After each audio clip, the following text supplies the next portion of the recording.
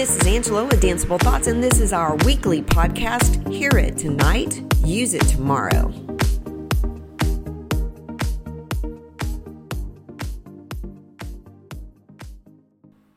Hey, welcome to episode 3. We're going to call this one From Anywhere Around the Room. And what we're referencing in that From Anywhere Around the Room is student leadership. More importantly, student empowerment, giving your students a sense of ownership, a sense of input into the success that you're working towards. So this concept of from anywhere around the room is a phrase that I extracted and borrowed from someone I truly love, my friend Eve Hammond Robinson, very successful dance team director here in Texas. We were in a conversation with a young lady who was working towards a leadership role on her team. And Eve told her, one of the most important things is that you can be a leader from anywhere around the room. It does not necessarily require a specific title to be an effective leader for your team. And so I love that idea. I latched onto it. I've never let it go. So I use this in my own world experience to think about how we empower different members of the team with different responsibilities. I often talk in workshops about knowing your personnel. And that concept of knowing your personnel first comes up when we're discussing blocking and staging, that type of thing. So when I say knowing your personnel, a lot of times you think about them in their skill set. Who are my best turners? Who are my leapers? Who are my projection? So there's knowing your personnel as far as their skill set that they bring to their team, but there's also knowing your personnel in the other part of their skill stack, which means the things that they have that are skills that they can bring to help your organization succeed, but don't necessarily fall into a typical leadership role. Many organizations have social officers, they have dance officers. So I want you to think about the kids who bring something to your team that is helpful and useful, but they don't necessarily have a title for that. So I jokingly said there is the Band-Aid friend, the friend who always has extra Band-Aids in their bag. So you might be super organized and have a first aid kit with you at all times, but the truth is, if you were like me, you had a kid on your team that you knew always had extra Band-Aids. And when you know you need a safety pin, a bobby pin, a Band-Aid, who was it that, almost in the vernacular of sports, who was that team mom that you could always turn to when you needed something? Well, there is usually a student or two, if you're lucky, that even though it's not their job, they always have those extras. So that's the first easiest way to recognize those people. I'm going to give you some other ways that make your effective and efficient rehearsals flow. And that is if you start noticing and identifying, either with a conversation one-on-one with a student or very publicly, you say, hey, to a certain student, I want you to be responsible for remembering, say it's a change in the choreography. Those kids are outstanding usually at maybe just keeping, I say, the treasure chest of details. They keep it all well put together for you and have it ready at a moment's notice. They can tell you that 3 days ago you decided to do 7 and 8 instead of 5 and 6. Be sure you start watching for and identifying those kids, calling them out, directly asking them in front of their peers, and when they have the right answer, praising them, because again, it gives them a sense of pride. It gives them a moment where they are contributing. Maybe they're not always perfectly on balance and spinning out of, perfect pirouettes, but they can help you with details. Those are the kids that I want you to start looking for. Another kind of character that I think is a very important person is the kid that has an excellent, I'm going to use the term dynamic range. When they are counting out loud, they find the 7 and 8s, they find the dynamics, they find the accents, they know where the change is coming up, and so they're counting along 6, 7, 8, and change 2, 3. They are excellent dance rap stars. Those kids sometimes are not always your dance officer leaders. They are part of your ensemble, but that's their gift, and they've got a sense of musicality that they can help project. Make a big deal about those kids. Point them out, praise them, Tell other kids to learn to be like them. It's a very important skill to have a great dynamic range when you're counting. And sometimes our student leaders have not developed that because they're too busy with 1,000 other details in their heads. And so it takes the pressure off of your student leaders or your feature group if somebody else can count with dynamic range. There's another person that I think is a very helpful member of your group, and I'm going to call that the fashion consultant. So you decide you want to do a unique placement of a hairpiece or a hairstyle. You want to add a glove, makeup, that kind of thing.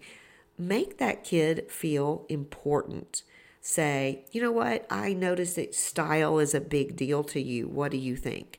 And you let them give input, and then you praise them in front of their teammates, and you say, depending on what your way of interacting with your kids are, you say, I turned to our fashion consultant and this is what he or she said. Very fun, powerful way to say to a kid, I see that's something you're interested in, and I see how that can contribute to your team.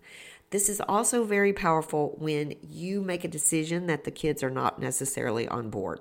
Let's say you pick a weird color that you want them to wear.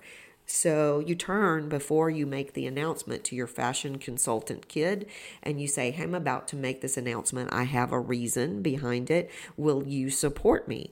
And it's just a very casual conversation, or you say, here's my reasoning why I want you to wear chartreuse or something crazy, this costume. And you get that kid on board, and then that kid tells two friends and they tell two friends. And it builds a sense of this is our idea, not a dictatorial idea that's passed down. It's a simple thing, it's a subtle thing, but it's a very helpful thing. Talking about very helpful, I'm going to bring you back into my world when I was a director. One of the things that I had a well-established group of non-leader leaders. They were called my oldest old. So my team had sophomores through seniors. Back in the day, freshmen could not be on the team. So imagine making it so here were your designations. You were a rookie, you were a 2, your second year, or you were an oldest old, you were in your third year. Sometimes oldest old naturally gravitated into leadership positions, social officer, dance officer positions, but there were always a few kids who didn't fall into those specific skill set areas, but they were incredibly important to the team, the oldest old. So they are the most treasured members of the group. They would be the most honored, but with all of their honors came great responsibility. And this was something that you establish over time. It's kind of hard to do that in the middle of the year, but it's something I want you to think forward when you are building your team culture for next year, something you might want to establish. So what do oldest old do? Well, they are in charge, if you want to think of it that way, when you as the director coach and the assistant may not be around or the dance officers are not around.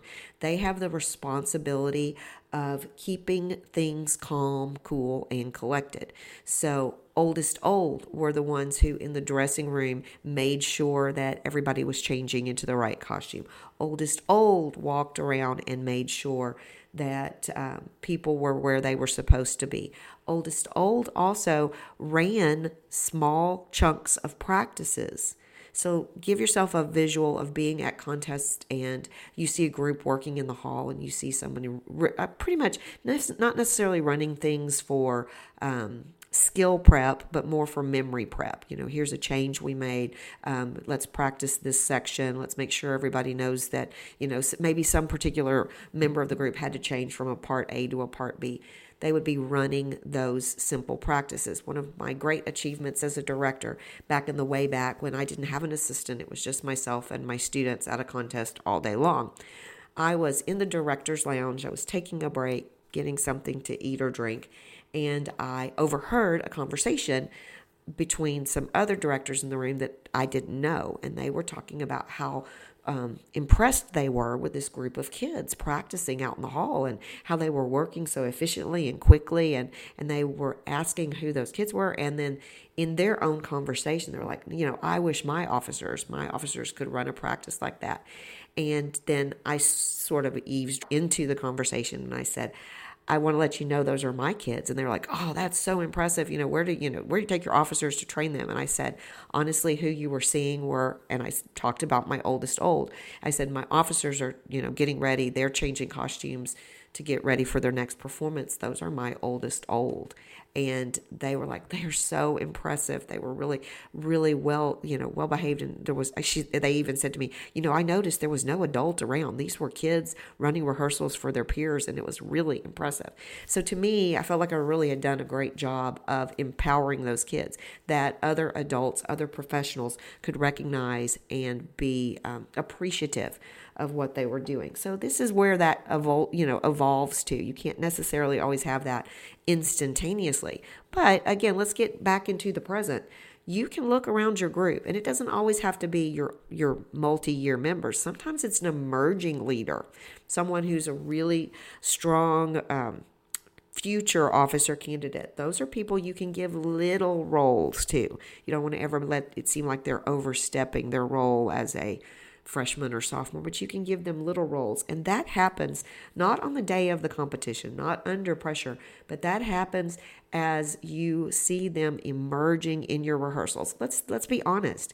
We spend most of our time in rehearsal. Contest day, contest performance is a very minute percentage of the time we spend with these kids. You spend a couple hours, sometimes a day, sometimes more than a couple hours a day, watching your kids interacting with each other. So you need to use that time to designate who you feel like can step into some of these simple roles, whether they are, like I said, the dynamic range counter, they are your treasure chest of memory, maybe they are the team mom in the sense that they always have the extra Band-Aids or bobby pins, safety pins. So I really want you to take some time this week as you are going through your rehearsals and maybe designate one or two students for some of these special duties. I guess this is like last week we talked about director challenges. These are my challenges to you to start noticing who among your leaders from anywhere around the room you want to empower. This is a secret to success. When all kids feel like they're contributing, they are less likely to be late. They're less likely to be absent. They're more inclined to take initiative. They're certainly going to be more comfortable when they feel like there's something that needs to be said, that they're going to have an opportunity and a legitimized voice to say, here are some things that I think need to be worked on. So knowing your personnel, giving your personnel, starting with simple assignments that get more and more complex is how we build leaders.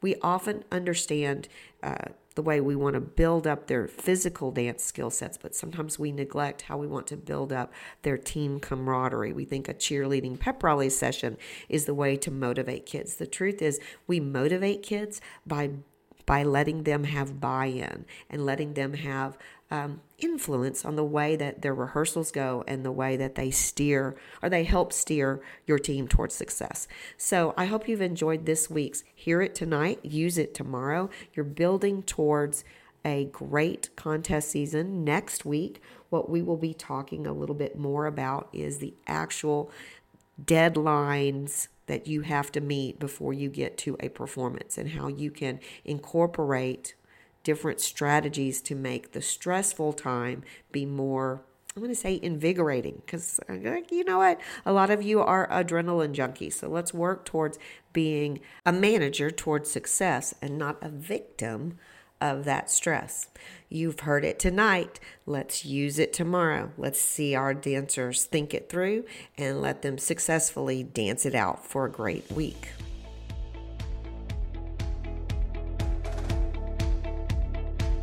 Thanks for listening. This has been Angela with Danceable Thoughts.